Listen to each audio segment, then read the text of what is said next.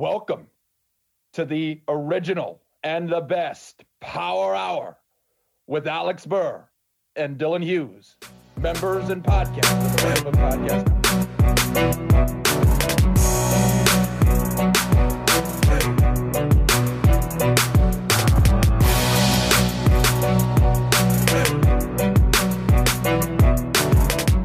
Hello, and welcome to another edition of the Alex and Dylan Basketball Power Hour. I'm once again joined by my co-host Dylan Hughes. Dylan, in the tradition, I don't even know if this is a curveball. You'd probably honestly expect this after the weekend your team just had. But Dylan Hughes, your team took down another top five teams in one season. Dylan Hughes, how are you feeling about your Purdue spoiler makers? I'm feeling so good, man. And they play number 6 Ohio State, okay? If they can knock off 3 top 6 teams in the same calendar year and 2 back-to-back, man, it would feel so good. Because, honestly, the Iowa win was enough for me. Because I have low expectations for Purdue football. If they can get one nice upset per year, that's great. To get 2 and maybe 3, really exciting. I mean, they're pretty much locked in for a bowl game now.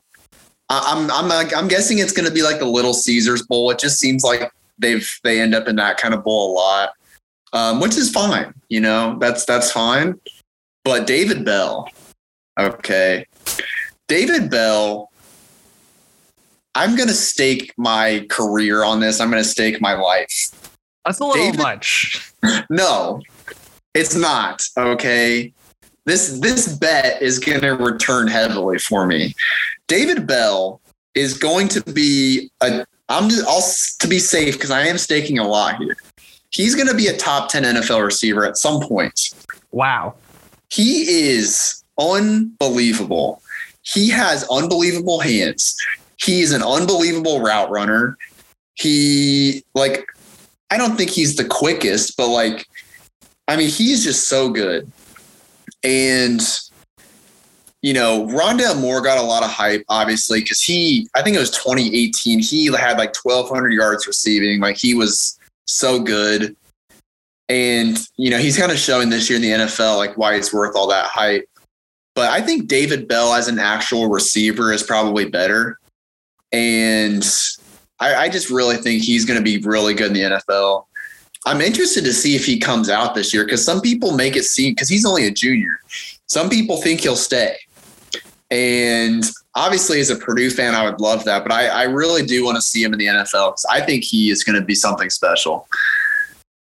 I mean, he has 1,000 yards in 8 games. 1,000 yards in 8 games. That is really hard to do, especially in college. Purdue is really spoiled this year. Between Jaden Ivey, Rondale Moore, and now David Bell. I mean, Dylan Hughes, you guys got it made in West Lafayette right now, even though you are not, and you're not near West Lafayette right now, but you guys got it made. Yeah, and the basketball season starts tonight. And they're ranked 6 or 7. So, I mean, last year, I didn't have high expectations for them going into the tournament because they were young. I think 60% of the roster was freshmen. It was insane how young they were.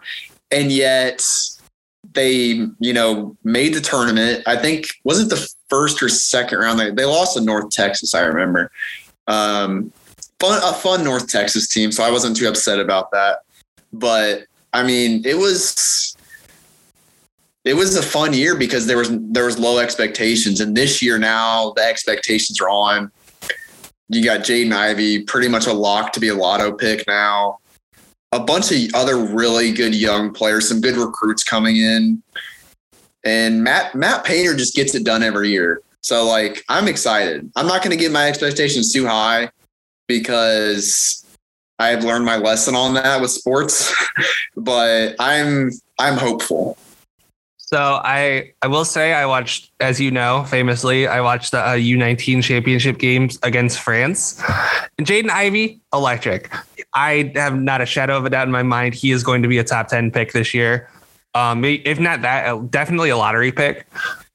So Dylan, your future is looking bright, but a team whose future is not looking so bright at this particular moment in time. We got to cover 2 injuries, and I think there's no other real place to start other than Collin Sexton.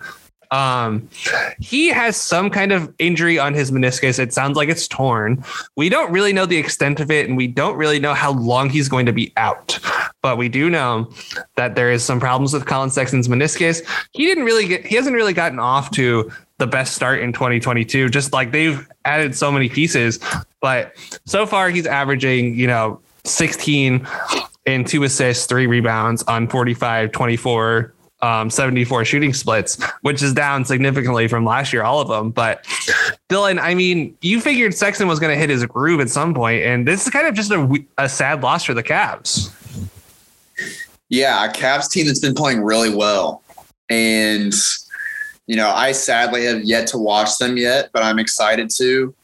And, I may have to go back and watch some of the Sexton games because now don't have a chance probably for the season, but we'll see. Like, there's some weird stuff with meniscus where they can come back, and I don't know. They haven't really said anything yet, so we'll have to see. It's early enough in the season where you hope maybe, because I think with some meniscus tears, like the surgery is where the problem is. Like if you have a surgery on something, that's when you have to miss the season. But if it's something that they think could like naturally kind of heal itself, like a broken bone, for example, I don't think, ligaments really are the same as bones, but I don't know. There's no reason for me to speculate on doctor stuff right now. But I mean, from the Cavs perspective, yeah, like it sucks. And I don't know if they actually want to be good this year. I mean, they've kind of just gotten so much talent now, or that's just kind of happening. But, I'm worried for him personally because it's a contract year. The Cavs don't really want to pay him anyway. I mean, there's been speculation since last year that they were going to trade him. And now, like, it's going to be interesting to see what happens because, I mean, if the Cavs don't want to pay him, like, does he end up taking a short deal and, hopes that he can, I think, wasn't it Julius Randle that took like a 2-year, $20 million deal with the Pelicans?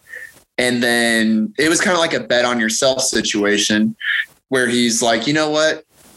I'm going to take a nice little pay raise for a couple years. I'm going to work myself into a better deal. And look what happened. I mean, he got cashed out this past summer. So maybe something like that happens for Sexton. Maybe he takes a little bit of a discount and ends up just dealing with it. But I don't know. It sucks for him and it sucks for the Cavs right now. But that's sports. It's sports. This will give Garland a bigger role. So I think I'll be curious to see what will happen once he has a bigger role. Okoro will play his natural position, the 2. So I'll be curious to see what happens there. And maybe they find him expendable that way. Maybe they find success with Garland as the sole ball handler with Mobley. And they were like Lowry Markkanen and Kevin Love are in the health and safety protocols, which for future reference, I will be calling the HSPs because I just like saying HSPs. But Lowry and Love were in the HSPs, but at the beginning of the season, they were starting they were doing Garland, Sexton, Markkanen, Mobley, and Allen, and that lineup was having a whole lot of success. So I'll be curious to see what it'll be like once you take one of your main shot creators out of there and replace him with Okoro, who is definitely not a shot creator. But we'll see on that front. And the other injury we got to discuss, we don't have to dwell on this one just because the wording on this was kind of vague too. Michael Porter Jr. is going to be out indefinitely. He pulled up kind of lame on a layup. And I think we all were joking haha, he was playing the injured card, but apparently that's a real, it's a real injury that is going to make him miss a lot of time. And Dylan, the main concern with Porter Jr. was always just, the fragile health. And he hasn't gotten off to a great, Garland was not doing great to start the season, but Porter Jr. took a major step back from this year so far. He isn't even at 10 points a game. He's shooting 35, 21, 55. That's a shooting splits. And he's only getting to the foul line one time a game. So that means he's had 9 free throw attempts. But Dylan, I think that Jokic is going to have to play like an MVP again, and he might miss a couple of games too because he might get suspended. There's been no word on that, but we're recording this on Tuesday night. And if you follow the NBA at all, the odds are you know that Jokic shoved the shit out of Markieff Morris yesterday, and the odds are is he'll get suspended for a game or two. But Dylan, I mean, Jokic might have to do like an even more extreme version of what he had to do last year after Murray got hurt. Yeah, that's the problem with this team right now is that Murray's out still. So having to deal with MPJ being out, it's thin, man. And I mean, I don't know when Murray's supposed to come back, but hopefully sooner rather than later because MPJ, I mean, yeah, like he hasn't been great to start this season. So I guess this season, it doesn't feel like maybe they're missing so much, but I feel like his gravity is, I mean, gravity is something you can't really track in stats. And I mean, he's a dead eye shooter, like not all the time, obviously, but at times. And like defenses know that. He's a great offensive rebounder. And those are just traits that you're going to miss. And I am interested to see Aaron Gordon having to step up. I think Aaron Gordon, in the regular season, at least, I think could be a much better player than he has in Denver, like at least on offense, because I mean, he's like a fourth option when they're healthy. Right. And there's only so much a fourth option can do.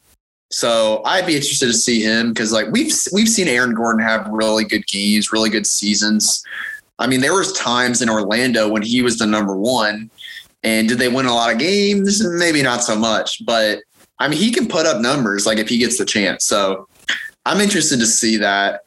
Their depth has been something I've been kind of interesting to watch this season. So now it's going to be tested even more. We're going to get to see the young draft pick, Bones Highland. We're going to get to see if he has anything, you know, if he's worth something. Yeah, he's obviously worth something as a person. That's poor phrasing on my part, but we're going to see if he's, you know, worth his salt as a basketball player. Like he came in very hyped as a scorer, one of the best scorers in the country in college last year. If he can step in and fill that role, then that'll be exactly what they need. But I wouldn't be surprised if the Nuggets roll off like a couple game losing streak in the next couple of games, because especially if Jokic gets suspended like for more than a game, they might just go like 0-3 or something. We'll see. But anything else to add about the Nuggets, Dylan, before we move on to our teams for the week? No, sir. So our new teams are the wheel. So Dylan and I came to the conclusion that we're going to keep the Raptors for this week after skipping them last week because Pascal Siakam came back and Scotty Barnes also came back. So we're only going to spin for our teams on the good wheel. So I need to replace the Pelicans real quick because it didn't save. So they're still on our good wheel. Who did I replaced them with? Let's just replace them with the Wolves. So Dylan, who are you looking forward to getting on this week's spins? Well, the team we talked about a little bit in the pre-show, the Washington Wizards. I mean, I am itching to watch this team more, man. They are good. And I'm really excited to see them at some point. So we didn't get the Wizards on our first spin. We did get one of the teams of the Power Hour, though. Is the Charlotte Hornets, who are actually on a little bit of a tail slide right now. They've lost their last couple of games. So Hornets and Raptors, that's the start of a good week. Let me go ahead and uncheck the Hornets real quick so that way we don't get them again.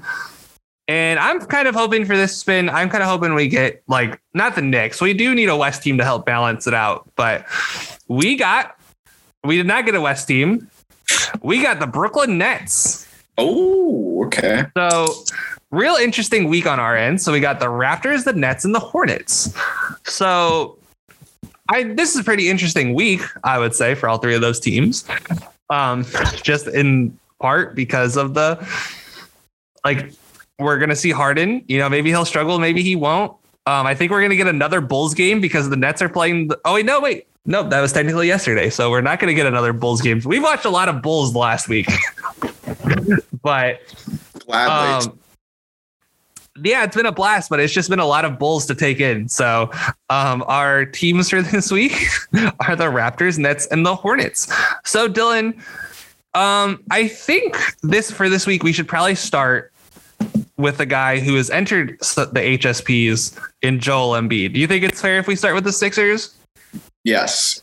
So the Sixers had themselves a week. So our week this week, so we're recording this on Tuesday. So we were going from the Tuesday, the 2nd till Monday, the 8th is basically our span of games. So they came into the week, they'd won their previous 3 games, and then they won another 3 games. They won against the Bulls on Wednesday, 103-98. They beat the Pistons the next day at Detroit, 109-98. They then beat the Bulls in Chicago, 114-105.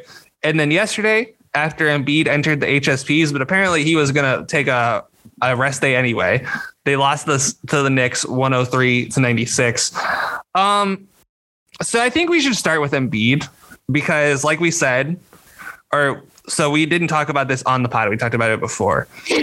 If you don't have 2 positive tests within 24 hours, you have to miss at least 10 days in the health and safety protocols. So Embiid's probably not going to be back until Thursday, November 18th at the very earliest against the Nuggets. And the odds are he won't be back by then. Tobias Harris and Isaiah Joe and Matisse Thybulle are also in the health and safety protocols. The Sixers are 8-3. I forgot to say they're currently first in the East. I mean, Dylan, I think the Sixers might go on a little tailspin here and I think they might go on like a little losing streak just based on the amount of talent they have on the health and safety protocols. Yeah, and I mean, Tobias Harris and Danny Green have missed some time too lately. And Danny Green, I know, came back. Tobias Harris, I think, is still out. But I mean, yeah, it's been a tough start for them. I mean, record-wise, they're doing great.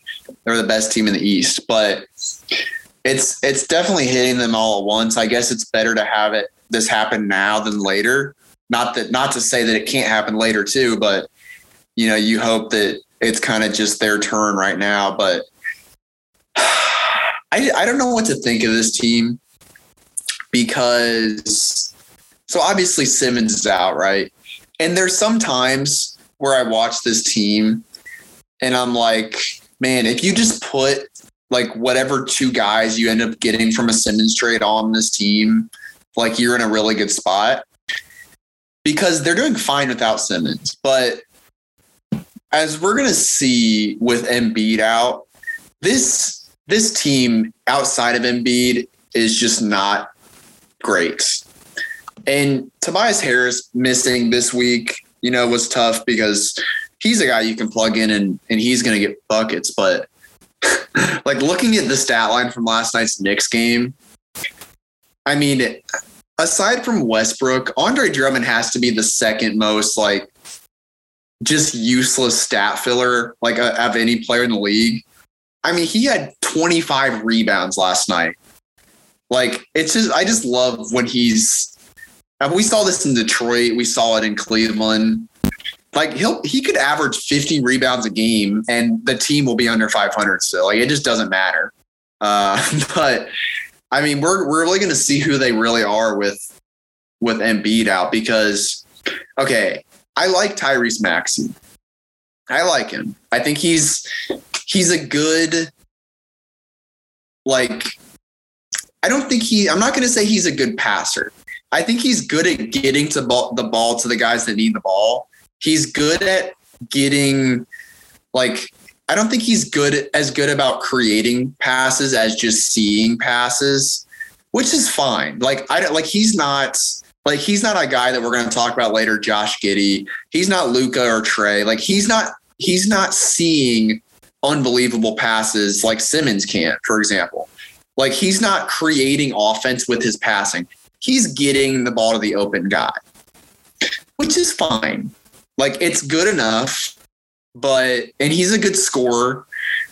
It's going to get exposed at some point, I think.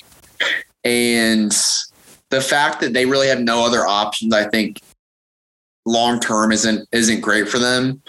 And we're going to see again with Embiid out, he's going to get a lot more looks. Last night, 6 of 19, like I think he's really good when he's just kind of included almost when he's out there and he's just kind of filling his role and that's it. But I mean, he's a guy that I like, but I don't want to rely on. Like who on this team can you rely on outside of Embiid? Like Seth Curry, I think has kind of become that guy. I really like Seth Curry. But if Seth Curry is like your second most reliable player, you're not in a good place. And that's what we saw last year in the playoffs against Atlanta. Like Atlanta just outclassed them because they just had way more talent on the floor. And I feel like it's the same thing with Philly right now. And like they have a bunch of guys I like, but they don't have a bunch of guys I love. And that's kind of their problem because I mean, I think Embiid is good enough to get you out of the first round. But if you don't have anything else next to him, I don't know. And I mean, we're obviously way far away from that.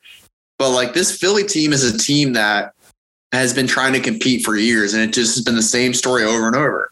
So I feel like right now is as good a time as ever to start kind of thinking about the longer term prospects of this roster. Yeah, I mean, Seth Curry turning into his brother. Well, not his brother, because his brother last night had 50, but like his brother circa like 2009, is promising. I mean, you're right. There's just not much talent on this roster. Like, there's a lot of great role players on this roster, right? Like, George Niang is way better than he was in Utah, which defies imagination because I thought he maxed out in Utah. He didn't. He's been really good in Philly so far. He's making 38% of his threes on 6 attempts. Seth Curry is making 5 of it. He's making 48% of his threes on 5 attempts a game. I just think that, listen, we're not trying to talk Ben Simmons, right? Like during these pods, we're not trying to talk trade speculation, but I bet they're kicking themselves not taking like a Malcolm Brogdon and Karis LeVert kind of deal or whatever, like Indiana offered. Like we don't know what they actually offered, what they didn't offer. But yeah, if they had those guys plugged in instead of, not having Ben Simmons on the team, it would be a lot better. If they just got CJ McCollum, which there's an investigation going on in Portland and CJ McCollum might soon be available. We'll see if Neil Olshey is not around for much longer, but there's just not a whole lot of shot creators on this roster. Like Shake Milton's, for lack of a better word, and apologies for the terrible pun here, which will be the only time I do that, but he's just shaky, right? Like he's not that great, like as a shot creator. Maxey is fine, but Maxey isn't what you want. You need someone, and Tobias isn't this guy either. We've seen this over and over again in the playoffs. It's like he's better off as your third option, or a 2, right? Like a 2B in this offense where he's just not like the secondary main creator. But I think that this team we've talked about it in the last playoffs when we basically had their whole playoff run on the Power Hour. It's a fatally flawed team basically. And yeah, Danny Green came back and played last night. And he's a great role player, but this team they're missing that creation that Simmons provides. Let's just be real. Like Simmons, if they had Simmons right now, they'd be completely fine. Like odds are he's unvaccinated. So odds are he'd probably be in the health and safety protocols too. But I think that the way he plays, like it would just lift this team and make Seth Curry better and make Danny Green better. I'd honestly like to see this addition of the team with Ben Simmons. Like just being honest, like I think they could win some games, but without Embiid and without Tobias, they're going to probably go so let's check their next couple of games. So they're playing the Bucks actually in about 10 minutes, which knowing TNT, the game's probably going to tip off at like 7:48, but that's neither here nor there. They're going to lose that game because the Bucks need it bad. And the Sixers just don't have the talent. They're playing the Raptors on Thursday, which we'll watch probably. They're probably going to lose that one. They're at Indiana, who needs it bad. They're probably going to win that one. And then they're at Utah, which is a definite loss. Like the other ones are kind of shaky, but that's a definite loss without Embiid. Like they're going to get crushed. and then at Denver. They really need Embiid back because at Denver, at Portland, at Sacramento, at Golden State, there's a real chance they go on that road trip starting at Indiana going west, that they go 0-6. And you can't, like, now's the part of the season where you start to either fall behind in the standings or you start to lose your season a little bit. And I think that Philly, they really need Embiid back fast. Yeah, I mean, it's going to get out of control without Embiid. And, like, this may be a good thing for them because this may really show Daryl Morey that, like, he's got to do something. He's got to do something with Simmons because this team without Embiid is a disaster. And, like, you can take the best player off any team and they're going to get worse. But, like, look at the Lakers, for example. Like, the Lakers haven't really had LeBron lately. And yeah, they've lost some games they shouldn't have lost. But they've also, like, not completely tanked. I mean, they're fine without LeBron. And, like, long term, do you want that? No. But I think this Sixers team is built. I mean, obviously, it's not built completely around Embiid because Ben Simmons is supposed to be a part of this puzzle too. But I mean, this is a team that kind of plays off of Embiid. It's just a bunch of good shooters. You got some good passers and some kind of clean up the garbage type of guys like Danny Green, like the guys that just do all the dirty work. And that works when you have Embiid in. But when Embiid's not out there, it's Andre Drummond pushing teammates over to get rebounds, you know? And as we've seen, that's not a good recipe of success for winning. So, I mean, it's like in the short term, it's going to suck. I actually think in the long term, it's going to be good for this team because Morey has just been sitting on his hands with Simmons. And it's not working. I don't think it's helping. Like, the argument for holding on to players for a longer period of time is that the offers are going to get better. I don't think the offers are going to get better. Like, I really don't understand how there can be a huge market for Ben Simmons. I just don't see it. So I don't understand what Morey is doing. But he's got to do something because this team with just Embiid is not good enough. And yeah, I think that they probably are title contenders if they add someone, just anyone to the mix who can create their own shot. Like, and that's like probably the bare minimum of what you could get for Simmons at this point. But and CJ McCollum's probably shooting for the moon at this point for Ben Simmons. Like, I don't know what it would take to get their prospects are pretty dry on this team as well. Like, there's not a whole lot of just like young guys that other teams are like, yeah, give me that guy. Like maybe Jaden Springer, but you know, was like the 28th pick. He hasn't really shown much. Thibel's 24 already. He's going to be turning 25 in March. Like, that's not like a young prospect. Nobody wants Korkmaz, who is surprisingly only 24. I feel like Korkmaz has been in the league for more than 4 years. I would guess he was like 27. Yeah, I would have too. But Korkmaz hasn't gotten better since he's been in the league. Niang is Niang, right? Like, God bless him. He's a decent player, but he's not anyone's idea of like superstar. Seth Curry is a like invaluable part of this team. And Danny Green he's 34. And at a certain point, the Danny Green thing is going to stop working. Like, it can't keep going on forever and ever. So, and Shake Milton's 25. Like, there's just not a whole lot of young players on this team. And I think it's going to come back and screw them because they didn't do a good job of developing when, like, Morey's Houston teams didn't really develop a whole lot of young prospects other than Capella. And maybe I'll give him Chandler Parsons too. Like, after Harden got there. But that's because they didn't need to. That's because they had a title contending player on their roster. And we've seen Embiid just isn't in shape enough to make it all the way to the finals. That's just the way his body is. It just isn't plausible.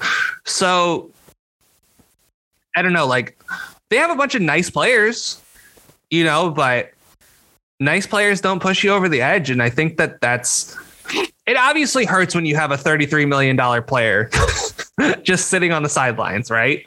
Like, that's not preferable for you. And they want him back. They want him to come back and play. I'm not going to get into the discussion of whether or not Ben Simmons' mental health struggles are real, because that's not a conversation, frankly, I don't think either of us are equipped to have, because we don't know Ben Simmons. But I think that just like, that's why Daryl wants him back so bad, is because he can have him play, right? Like, so he can try to boost his trade value. But I don't know what general manager would look at what Ben did in last year's playoffs and be like, are we sure that if I get him in my system that he wouldn't do that exact same thing again? So I know I said we weren't going to talk Ben Simmons, but there's not much else to talk about with this team right now. Yeah, I mean, that's one of the tough things about these good teams, is that we have to kind of get nitpicky. And I mean, we know a lot about these players already. Like, we know what Korkmaz is. We know what Shake Milton is. And it's just been the same story with the Sixers for years now, where we have high expectations and then they lose in the second round. And right now, I think losing the second round would be a pretty good season for them, all things considered. So, I mean, yeah, it's like the big lingering question over this entire season, I think. I guess outside of Kyrie's situation, but I think what happens with Ben Simmons is huge. And, what's funny is, like, one of the teams that made the most sense to us was the Kings. But I think the Kings, like, there's no way they trade for Ben Simmons now, because the argument for that trade was the Kings have, like, this is almost their last, not to say their last hurrah, because they're really young, but this is like, this would be a good opportunity to, like, try to make a good playoff run. And getting Ben Simmons probably helps to do that. But right now, they're doing a pretty good job with the players they have. So I don't think they're going to mess that up by trading Harrison Barnes and one of the young guards. Like, I think that would be maybe catastrophic, is a little bit overreaction, but I don't think it would. I think it would completely mess up everything they're doing right now. So you look around the landscape of the league, it's like, who wants this guy? And I mean, I think this is a result of Morey sitting on his hands too long. And yeah, I mean, the mental health thing, obviously, we don't know. Like, very well could be PR, but that's not really our place to discuss that. But from the perspective of a GM, they may see that and they may think it's BS, or they may think, oh, well, this guy has mental health issues and he, doesn't show up in the playoffs. Like, those are two characteristics we don't want to trade a bunch of good young players for. So I don't know. I don't think this strategy for Morey's working out, and it's hurting the team as a result. Agreed. I think that's enough Simmons talk for now, because I feel like any players catch your eye, or I think we've discussed most of them. But anything else about the Sixers catch your eye before we move on? Because I feel like there's not a whole lot to talk about with them. Yeah, I mean, I was interested in watching Maxey. And yeah, I mean, I think he's a good player. Like, I think he's fine, but I think he'd be much better as a backup. I think in this role, like, he looks okay. Like, he's really quick. I think he would be better off of someone else. And that someone else should not be Seth Curry. Like, in an ideal world, I think him and Simmons would actually play really well together, or someone like Simmons. But, he's having to be the lead guy. And again, it's working fine. I don't think long-term that's a great option. So, as you said, there's not a ton of young talent. I mean, Paul Reed kind of jumped off the page a little bit, and he's averaging like 3 points a game. So that kind of says where the Sixers are right now. So I know my last thing on the Sixers, I know I said that I don't see a way where the Sixers win a whole lot of games without Embiid. But this is where Doc Rivers has historically been the best, right? He is not a great, coach with great talent, right? Like, they barely won the 2008 championship with 3 superstars in their prime, right? Like, 3 Hall of Famers in their prime and a young, borderline Hall of Famer who will probably end up making the Hall of Fame because of his association with that team in Rondo. But in 2018, Remember that team, or 2018-19 with that team with Shea Gilgeous-Alexander, Gallinari, the team that had Tobias Harris in the first half. That team won 48 games and took 2 games off the Warriors in the playoffs. And that team was probably more talented than this team, but dadgummit, Doc is a good coach at getting the most out of like guys that aren't that good. So I wouldn't be surprised, like aren't that good in like the relative sense, obviously. I wouldn't be surprised that they like leave this trip, like this 6-game road trip, like 2-4, and then they win one of the 2 games against the Bucks or the Raptors. Like I'm not going to doubt Doc. I think he's too good of a coach, but I think that's all we got for the Sixers for now. Would you like to do the Thunder or the Bucks next, Dylan? Let's do the Bucks because I want to save the best for last. I should have figured this was the way you were going to want to go. So the Bucks this week, they are 4-6, good for 10th in the Eastern Conference. This week, they played the Detroit Pistons and blew them out 117-89. I did not watch that game. They lost to the Knicks 113-98, and then they lost to the Wizards 101-94. So, Dylan, what are your grand initial takeaways from the Milwaukee Bucks? I mean, we picked a bad week, I think, because without Middleton, man, their offense is really tough to watch. Like looking at some of the scores here. So they've lost 5 of 6. The first 2 or the first 3 losses, they scored 93 and 95. They put up 117 on Detroit. And then the Knicks and Wizards, 98, 94. So their shot creation has just been really bad without Middleton. And this is like, for any Middleton haters, I think this is a good time to watch the Bucks and realize how important he is because their offense really struggles without him. And like Giannis he's doing great. Like he's doing Giannis things. But I mean, just like watching the Wizards game yesterday, I mean, Grayson Allen was like the second best player on the floor for the Bucks. And Grayson Allen has like had a good start to the season. I'm happy that he's getting involved a lot. But again, it's kind of going off that Sixers discussion with Seth Curry. It's like if Grayson Allen is your second best player, you're fucked. And, you know, Drew Holiday obviously has been good too, but Drew Holiday is much better as like I would say a third option on offense. I think that's why their team worked so well last year was that Middleton and Giannis ran the show and then Drew kind of set them up and he would add points here and there. And at times you could say Drew is actually hurting them offensively with all his missed left-handed layups that he, for some reason, felt like taking in the finals. But yeah, it's been kind of tough to watch their offense. One thing I've noticed about Giannis, like I don't think the numbers really would suggest this, but just from my eye test, I feel like he just looks different, like in a good way. Like he looks like since he won the finals, he's kind of like shed all doubt of what he can be. Because I think in the past, like, oh, the Celtics, they figured out how to stop Giannis. Like, oh, Giannis can't shoot. If he can't shoot, he's never going to be a good player. And hey, I think we got to give ourselves some credit here that I really think just putting him in pick and roll more and getting him down low has really changed their offense overall in his game as well. Because obviously he's doing a lot of ball handling. He's still getting to the rim at will. I mean, we saw him in person. Like some of the buckets he gets are just unbelievable. Like he'll beat 2 guys down the floor and just get a layup that maybe 10 humans on earth could make. I mean, it is just insane to watch him. But I still think that, you know, you play the Shaq role where you just put him down low, he's going to beast guys. And just watching him, he just looks like he thinks he's the best player in the league.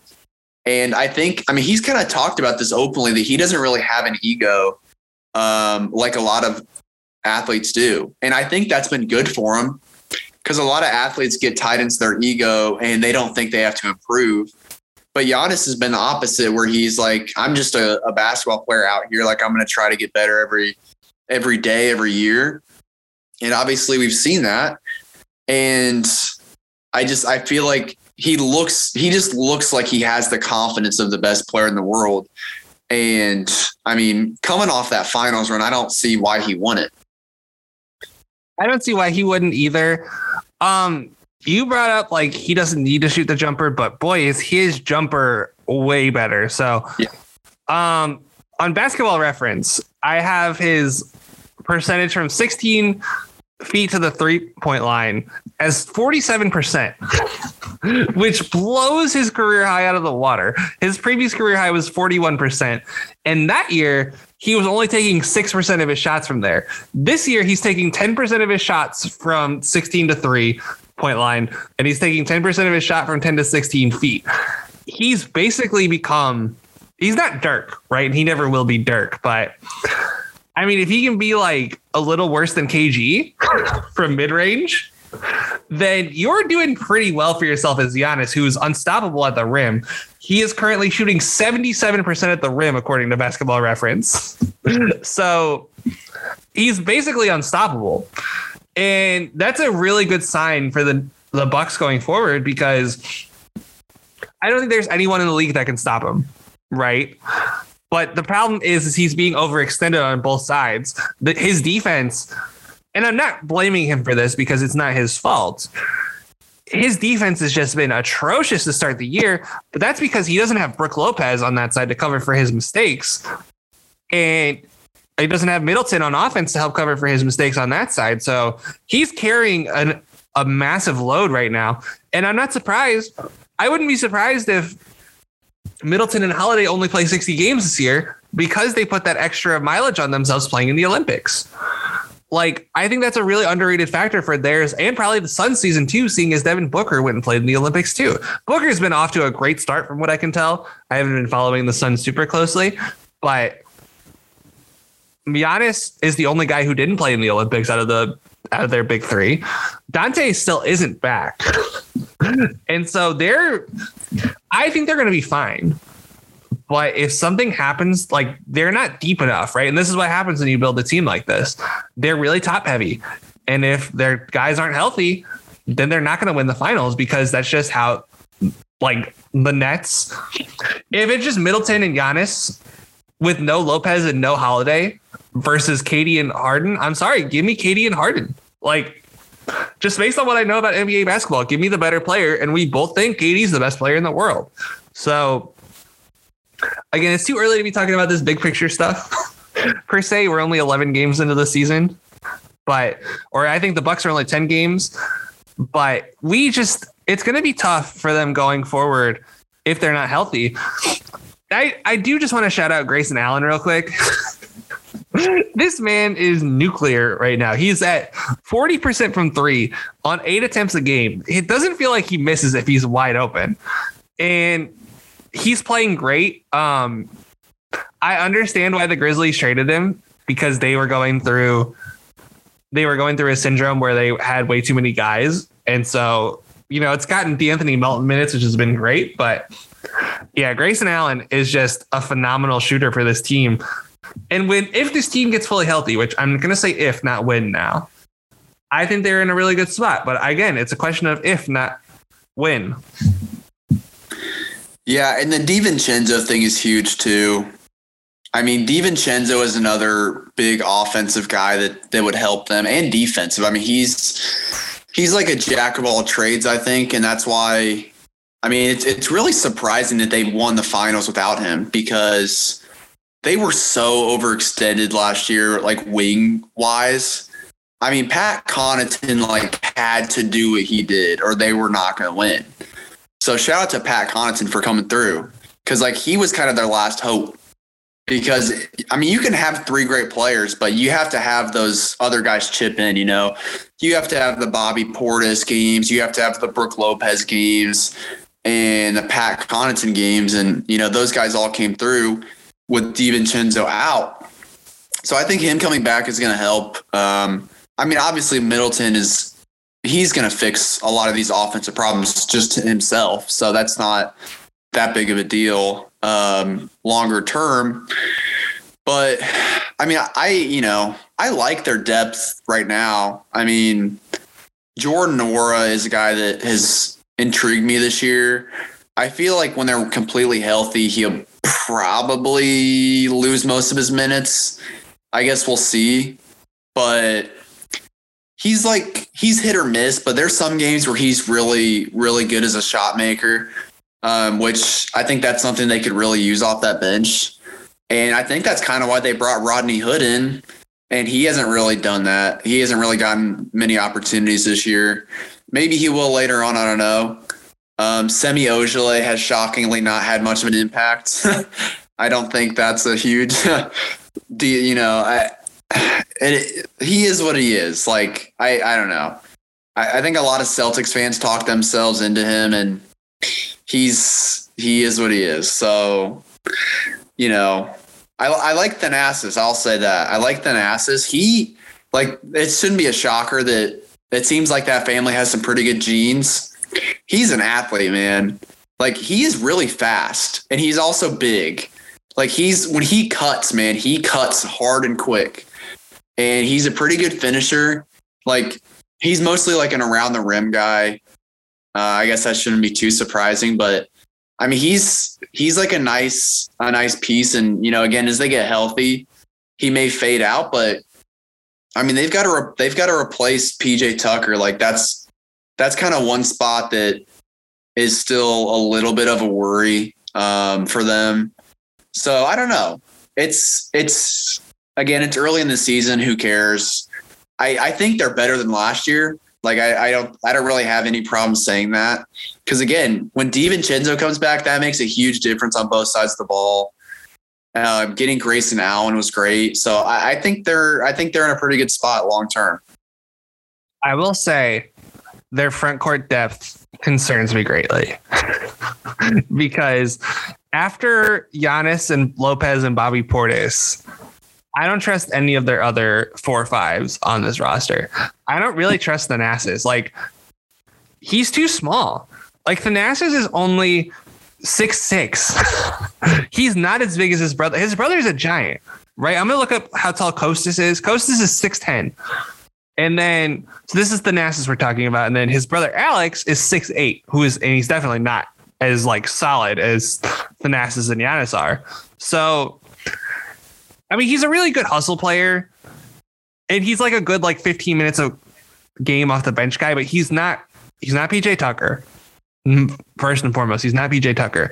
And PJ Tucker wasn't good on offense for the majority of the playoffs. So they just need someone who can kind of replicate his defense, and they don't have that. And that's the problem. I would say they should try to get Thad, but that seems unrealistic.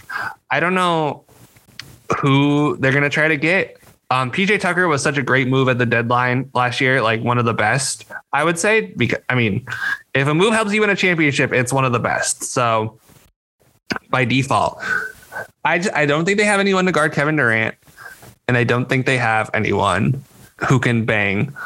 Like, they have Lopez, who's good. Like, and I don't know, we haven't seen him guard Embiid in the playoffs, so I'll be curious to see that. But it's too early to say. Nwora is really interesting to me. Any 6'8" guy who can make threes is going to play for somebody. That's as a general rule of thumb. If you can move your feet on defense and make threes and you're 6'8", you got a lot of things that a coach likes. So I'm guessing Bud. And Bud loves guys who move their feet and make threes. So he will stay in the rotation. Allen will stay in the rotation. I just think that this team, I still would have them as title favorites, but I need to see more. Lucky for them, there's not a whole lot of front court deep teams in the league right now. The Lakers are really struggling in the front court, although Melo, actually, you could disagree there, but the Lakers aren't great in the front court. The Jazz really aren't that great in the front court. The Clippers, the Nets, the Heat are, but then again, they have PJ Tucker. So who can really say? But anything else to add about the Bucks, Dylan? Because I don't really feel like there's much to talk about with them either. No, sadly. Again, when they're healthy, a lot of this stuff goes away. I do think they need to get a 4. But we'll see who that becomes. There'll be someone that pops up, but it'll take time to figure that out. Here's my last question for you, Dylan. You are on the buyout market, okay? You are an acclaimed NBA small forward / power forward. You're Nick Batum, okay? And Nick Batum's not getting bought out, but for the purposes of this exercise, you're Nick Batum. Where are you going, Dylan Hughes? Just based on basketball fit, life fit, whatever. Are you going to the Lakers? Are you going to the Bucks? Or are you going to the Heat? Well, throwing the Lakers in there is just hilarious that you would put me in that situation. But I guess I'm supposed to be Nick Batum and not Dylan Hughes. But man, it seems like a lot of these guys would pick either LA or Miami for the lifestyle side of it. But from a basketball, it's gotta be Milwaukee. I mean, just get a winter coat, man. Just get a winter coat. You're going to be fine. You'll be traveling a lot. Maybe you'll be in some warm cities. You're going to win a championship, or you're going to get a good chance. Okay. Like, we don't need to, let's not act like the Lakers actually have a chance. Okay. Let's not act like the Heat have a chance. They're both cute stories, but we pretty much know the teams that are going to come down to it. And Milwaukee's a part of that. And the other two at this point, I would say, or not. That's fair. I mean, and plus the Bucks have gotten their fair share of buyout guys before. I mean, Marvin Williams was probably one of the best buyout guys in recent memory. Went to the Bucks and he played great in Milwaukee. And so I think it all just depends on, what you prioritize, NBA players. I mean, Gorgie Jang went to the Spurs last year of all teams. So, like the Wesley Matthews went to the Pacers one year. It doesn't make sense, right? That's all I'll say. So, and with that, I think it's time to move on to a team that might have a couple buyout guys. We will see. The Oklahoma City Thunder. They are 3-6, good for 11th in the Western Conference. We only had 2 games of theirs this week, but they were both wins. They beat the Los Angeles Lakers, who you just took a massive shit on, 107-104, and then they beat the Spurs 99-94. Dylan, just what are your overall impressions of this Thunder roster? I have a lot more fun watching them this year than I did last year. And I think Shea is a big part of that. The second half of the season, they mutually decided that he was going to miss the rest of the season. But it's just a fun team, man. Like, I'm trying to remember who it was who was our bad team last week? Was it the Spurs? Our bad team last week was the Kings. Oh, okay. So I think it was I think it was the Spurs I was thinking of. Yeah, you were thinking of the Spurs probably. We've only done the Kings and the Spurs on the bad wheel. Yeah. So I think I said that with the Spurs that there's like never a player on the floor that I don't like. And it's the same thing with this Thunder team. Like, there's just always good guys playing, and they may not be good enough to win games, but they're all interesting. And I mean, let's just start off with Shea. I think we have to. Okay. And there was no better way to kind of show where he's at right now than the end of the Lakers game. This was literally a jaw-dropping moment for me, okay? And I'm sure a lot of other people. So I want to say the Thunder were up 3 with maybe a minute to go. It may have been less than a minute. And the Thunder, they had to get a bucket, right? Because they're up 3. There's still plenty of time for the Lakers to score. Shea pulls up from the Lakers logo, I don't know, maybe 7 to 10 feet behind the 3-point line and just fucking sinks it. It was literally shocking that of all players in the NBA to pull up from the logo, it's Shea Gilgeous-Alexander. And he looked like he just expected to go in. I literally had my jaw on the floor for 2 or 3 minutes because it was like, holy shit. This guy literally just pulled up from the Lakers logo to seal the game. I mean, that's the start of a Hall of Fame career. That's what the documentary they make about SGA in 20 or 30 years, like that's going to be the moment where it's like, this is where it began. I mean, he is just unbelievable right now. Like his shot looks way better. He's creating space way better than he ever has. He's like kind of figured the step back out where he's, his shot is still pretty, like it starts off low. So it's like, it's easy to block it, but he's kind of figured out a way to get space and he's making shots.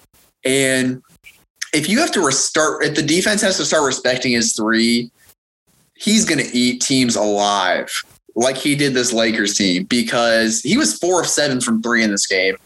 I mean, he's been good at getting to the rim since Kentucky. Like he's just so long and kind of like he has weird movements with his body. So it's just really hard to defend him at the rim. When you add in the shot, I mean, he's going to be unstoppable. I mean, that shot that you were talking about, the logo shot, that was objectively a bad shot, right? Like if he misses that, they're screwed, because the Lakers are probably getting it in transition, and Russ is a terror in transition. Say what you will about him, but he had the confidence to take that shot. Avery Bradley, understandably, was playing at the 3-point line. It's not like he was at the free throw line. He was giving him like a little bit of space, but not like too much, like maybe like 5 feet of space, but it didn't matter because Shea was, and I think Shea, we're going to see elevate himself into, if not the All-Star conversation this year, then maybe the All-NBA conversation. It's going to be tough. Guard is like, they need to add a 4th All-NBA team at this point. Like it's super hard to do All-NBA teams, but he is going to talk, like if he keeps playing this way all year, he's going to play himself into the All-NBA conversation, because he's just been ridiculously good so far. Like the numbers aren't, hopping off the page, right? Like I think he's only at 22 points a game. But on this Thunder team, they're not playing super fast, right? Like you would think they would play faster. Like they're at 13th in pace right now on cleaning the glass. Like you would think a young team would want to be playing faster, but again, they're only 13th. And the next closest guy to him on the team in scoring is Dort, and he's at 12.5. So, I mean, Shea is just a great player. And I was going to say, like, coming into this week, I would have said, you need to free SGA.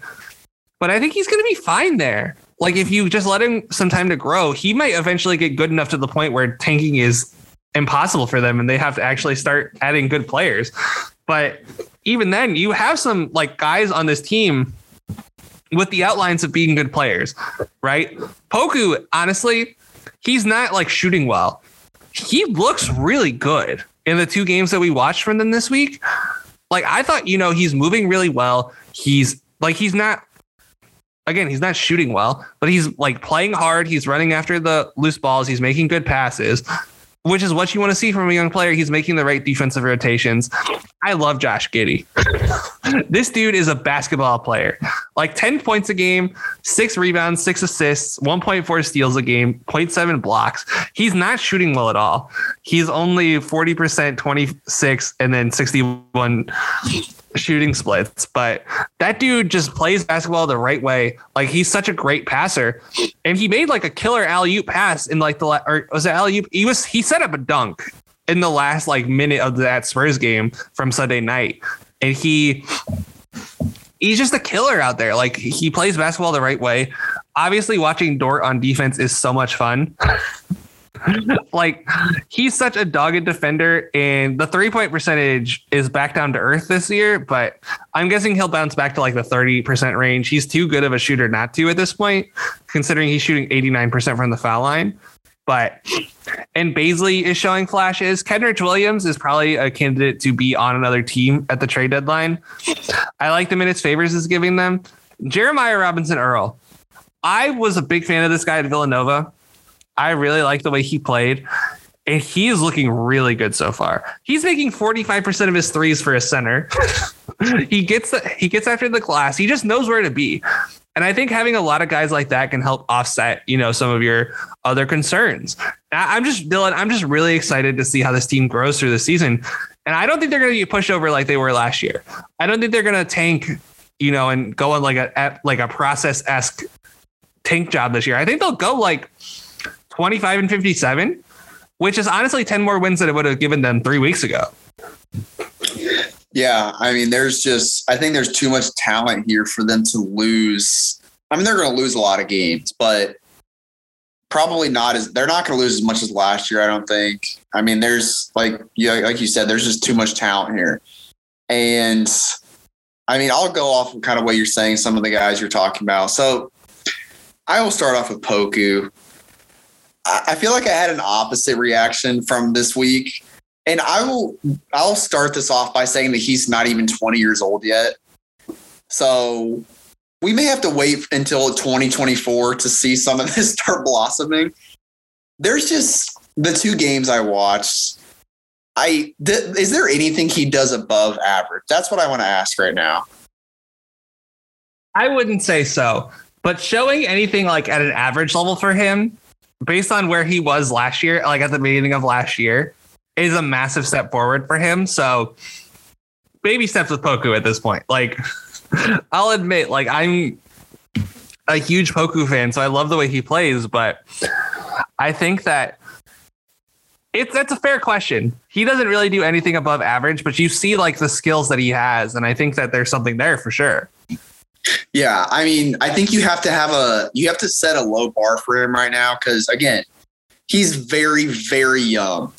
And his body is going to develop. I mean, I don't know if it was you I talked to this about or someone else, but I think just from watching sports for basically my whole life, I've kind of realized that most athletes don't really reach their not body peak, but like they don't really become what their body, they don't get their body to a very developed point until they're like 23. That's just kind of what I've noticed. And I'm sure it's different for different people. But I mean, that gives him 3 years to start adding some weight because, I mean, that dude is 10 feet tall and 110 pounds. Like, he is very skinny. And I mean, I think his size and structure is almost a benefit to him because it allows him to move so easily. Like, one of the upsides to him is that he's really tall, but he can handle the ball like a guard. And that's what's really intriguing about him is that he's a guy that's big and he can move. And usually big guys that can move and dribble are pretty good basketball players. I mean, we just spent some time talking about Kevin Durant and Giannis. I mean, he's not going to become those guys, but you know, that's kind of the mold that he's in right now with at least his body and his kind of his skill set. But yeah, I watch him, and for this team, it doesn't matter what he does. They just want to see him develop. But I think most other teams, he would probably be sitting on the bench because he doesn't add a ton of positive impact at this moment. But again, he's very young, so it doesn't matter. Josh Giddey, I think he's Luka without the shot creation, like for himself. He's not a very good shot creator. And again, he's a rookie. Who cares? He's not very good at getting his own shot. I mean, I think he's probably going to shoot below 40% this year. Because he doesn't have the Luka skill set of like the step back, and he doesn't have the same body. Like, Luka came into the league as a pretty polished scorer, but as a passer, I mean, I think Giddey's right up there with some of the best players in the league. Honestly, like, I think his passing vision is unbelievable. Some of the passes he makes are amazing, and having him out there with some of those players you mentioned, like Jordan Baisley, is really great. I think he's going to grow into a really good player, especially on offense. He's had some good defensive moments too, which is promising. I mean, anytime a rookie guard can like make a few big defensive stops, I mean, that's great to see. And who knows if that'll hold up, but that was nice to see this week. Lou Dort, probably the worst volume shooter of all time. I mean, he just jacks them up, man. It doesn't matter. It does not. Like the Lakers game, he was 3 of 11. He just kept throwing them up there. And they're wide open, so you might as well. I guess the hope for him is that he becomes Marcus Smart, and it just kind of the volume works into just more makes over time. But obviously Dort is more of a defender anyway, so anything he can add on offense. I mean, he's a good offensive player. I think he just shoots a little bit too much, but it is what it is. And my last take is Baisley. Okay. Basically is just a guy I love. I liked what I saw from him last year, and I think he's going to become a 20-point scorer one day. Like, I don't really have any hold back on that at all. He is so quick. He's got a decent bag already of like isolation moves. He's got a good handle. He's a good shooter. And did you see the dunk he threw down in the Spurs game? I think I might have missed it. Let me find it on. Please look it up, okay? This was another jaw-dropping moment. The ball it had to be over a foot above the rim. He just grabbed it with ease and threw it down. It's like his hops are unbelievable. I mean, this dunk, it was probably my favorite. Well, I don't know about favorite. The Gary Payton dunk was really good. But it was one of my favorite dunks of the year. I mean, it was just so effortless. And I just think, okay, as a player, I don't think he reminds me of Brandon Ingram. But I was thinking about this. I think he's going to have a similar career trajectory as Ingram has, where the first few years, like, he wasn't maybe playing in the right scheme and like he wasn't getting the ball enough. So he was fine, but not what you want him to be. And then there's going to be a team. Maybe it's the Thunder. Maybe it's another team that's like, we want to give this guy the ball way more because we think he can be a great, lead creator for our team. And I think Bazley is going to have that at some point. I hope it's the Thunder because I like him on this team and I like this team with him. But there's a lot of mouths to feed right now. And Bazley like this Lakers game, 14 points, like he's kind of been a 14-point scorer for the past couple of years. And it's like, I think he just has so much more in the tank than that. So I think he's probably my second favorite prospect on this team behind SGA. I mean, he is just so talented on offense and he's so fun to watch. So he's a guy that I'm really looking forward to watching over the next couple of years. Cause like, I think by like 2023, 2024, he's going to be someone that like, if we're still doing the top 100, then like he's going to be top 30, top 40 type of player. So I will say I am not as high on him as you are, but I see everything you're saying. He's definitely an electric prospect. And I think that he's raw is the problem. And there's really no better place to work out your rawness right now other than maybe Houston than Oklahoma City. So I think that he's in a good spot in that regard. My one, I don't really even think I have a concern with him. I'm just really curious to see how he grows as the time goes on, because there's not really a whole lot of room. Like SGA is going to get the majority of the shots on this team. Like he deserves it. He's all-star level talent. I think Bazley should probably be taking the second most shots. And I'll pull up their stat page because I saw the dunk. It was a really nice dunk, I will say. Bazley right now is taking 10.4 field goals a game, tied with Giddey. They're both taking 10.4. And he should probably be taking more than Giddey because you're right. Giddey cannot create shots for himself. I have another comparison for Giddey, but I'll wait for that for a second. Bazley is rebounding really well, I'll say. He's doing a good job of that. He's getting a steal a game. Yeah, I like when young teams get steals.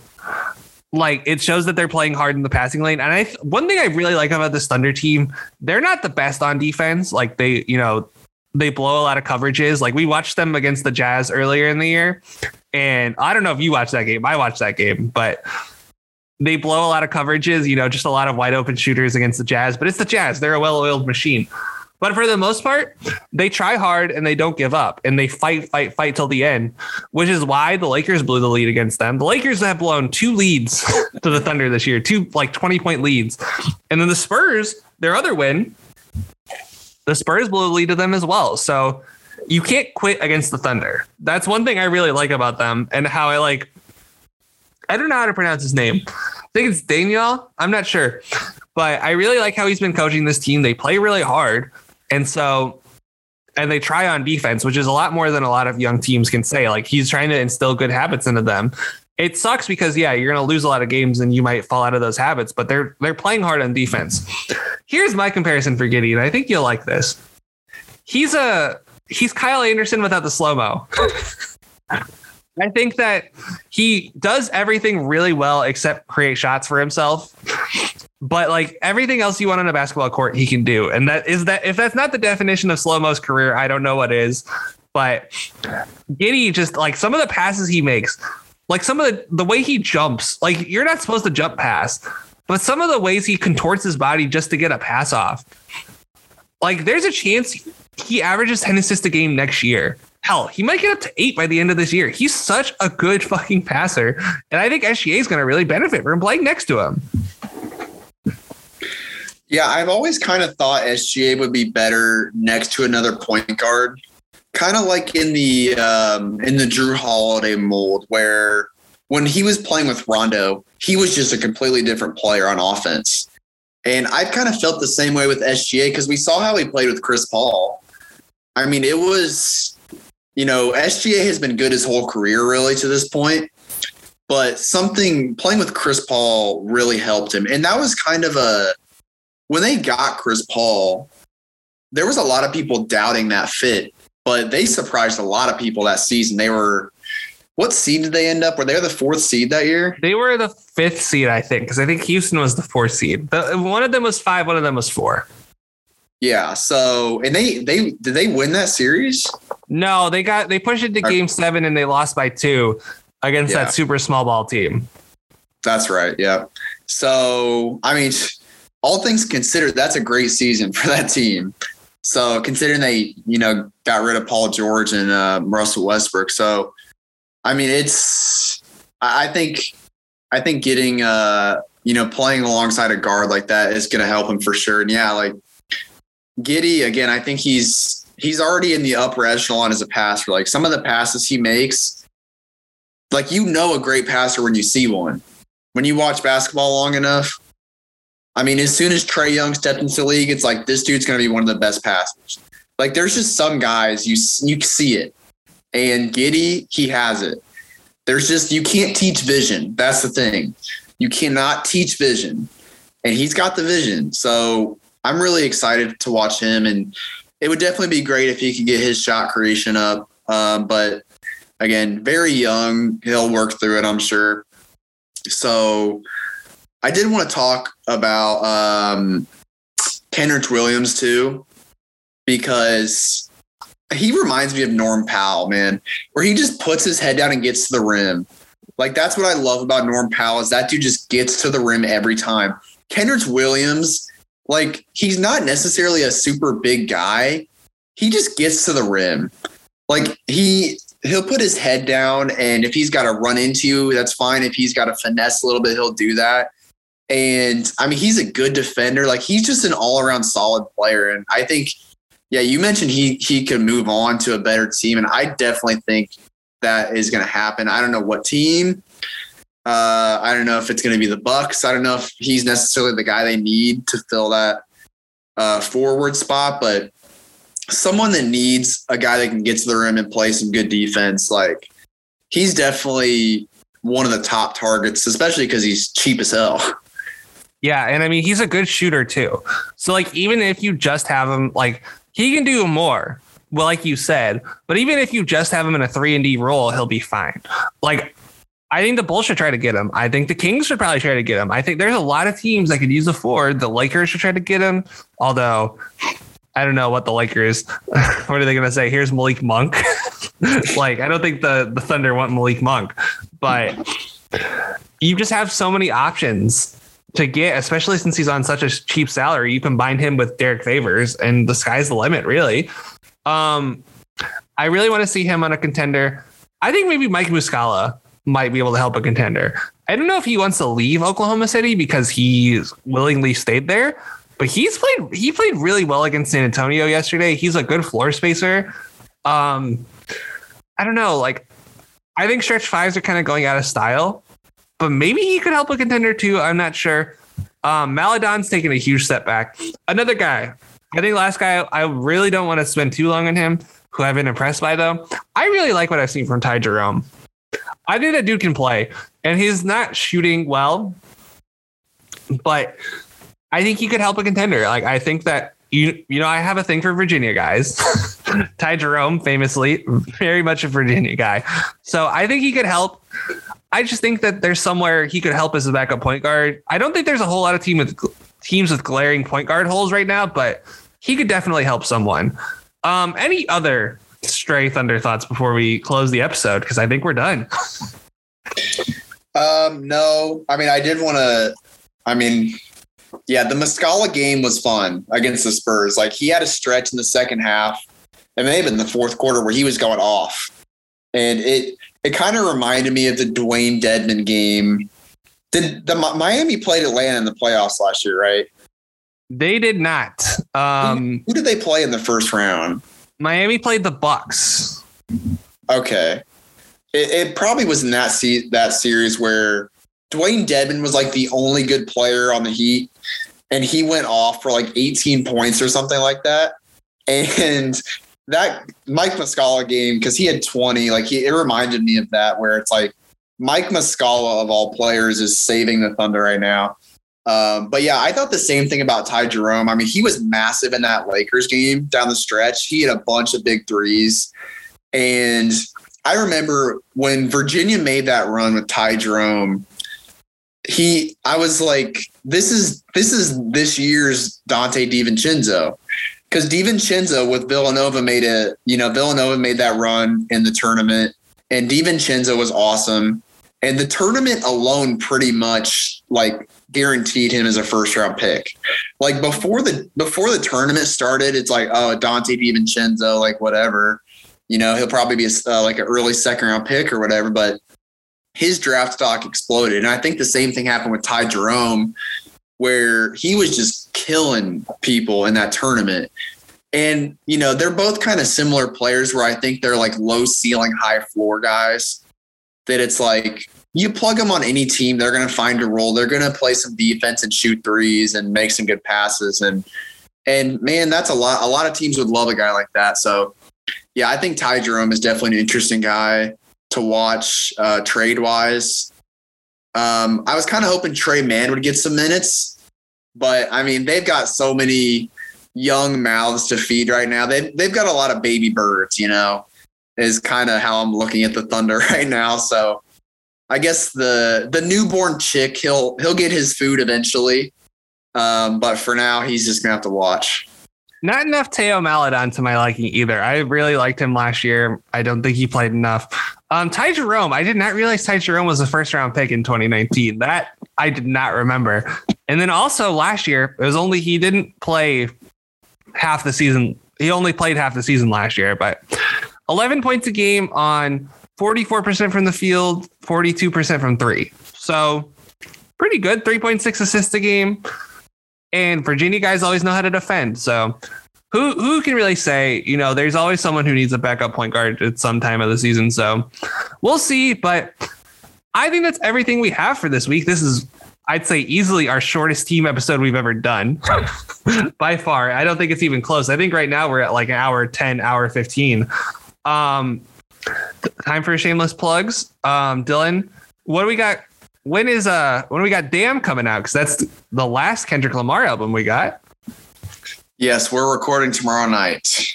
Interesting. That'll be fun. So make sure you check that out. You got the special guest. I don't remember her name. Apologies to her, but got one of Will's friends coming on. I know that. So make sure you check that out.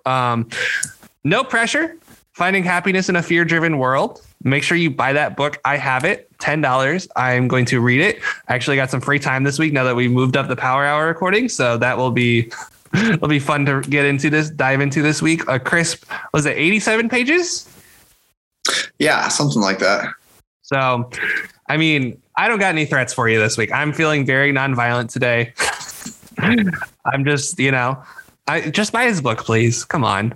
I'm not asking you that much. So do you have any threats for the people, Dylan, for if they don't buy your book? I do not. I think this is more of a positive promotion week. I mean, listen, okay. So I was DMing this girl I went to high school with earlier, and she got my book and she said she thoroughly enjoyed it. Okay. And I think she also threw in, everyone should read this. And I have the receipts. Okay. This is not being pulled out of my ass. I have the receipts. So if you want to come at me, I have the receipts. this is a formal recommendation from this girl that she definitely did not approve of being aired, but hey, that's the business. So, I mean, what else can you ask for? I mean, a girl I went to high school with, approval, like that's all the what's the word? Just whatever. That's all you didn't say her name, and what are the odds she listens to a Power Hour? So, I think you're all set there, buddy. I'm safe. Yeah. You're safe. Circle City Cinema will be back this week. Zach Griffith and I will be breaking down Spider-Man Into the Spider-Verse. So make sure you check that out. That'll be a fun time. Linsanity, I heard Devin Voss will be on this week, and someone on this podcast might be making a surprise cameo, trying to fire a coach. You never know. He might coach in California. That's all I'll say. So make sure you check that out, because Dylan knows I'm very judicious with my football takes. When I have them, I stand strongly by them. So you're gonna want to hear that. I gave away the surprise because it's me, but I doubt Devin or Bryce will listen to this. So we'll see. We'll see. But yeah, Dylan, this was a great episode. I think next week will be more fun. Because we'll have more fun teams. In case you need a reminder, our teams for next week are the Raptors, the Nets, and the Hornets, who are in a bit of a tailspin, but we'll see. Hopefully they bounce back for us this week and start playing some defense. It's bad when you lose to the Lakers at this point. That's all I'll say. But any parting words of wisdom, Dylan? I don't know why I asked you for this. I feel like any tree talk you want to get off before we leave. Oh, man. Well, listen. Hey, this is I made a TikTok about this yesterday because I like to go walking in nature at least a couple times a week. And hey, as a fan and a lover of trees, this is a great time of year. Okay, this is fall. I mean, they're the stars right now. I went golfing earlier and got some great pictures of the fall leaves in the background. And listen, man, it's just appreciate your local trees. Okay, they make it so this earth doesn't burn up by soaking up all the excess carbon. And hey, they look nice along the way. So if you don't have to hug it, but just send some positive energy to your local trees, because they're doing a lot for you. They're doing a lot for you. Dylan Hughes, once again, thank you so much for joining me. Thank you.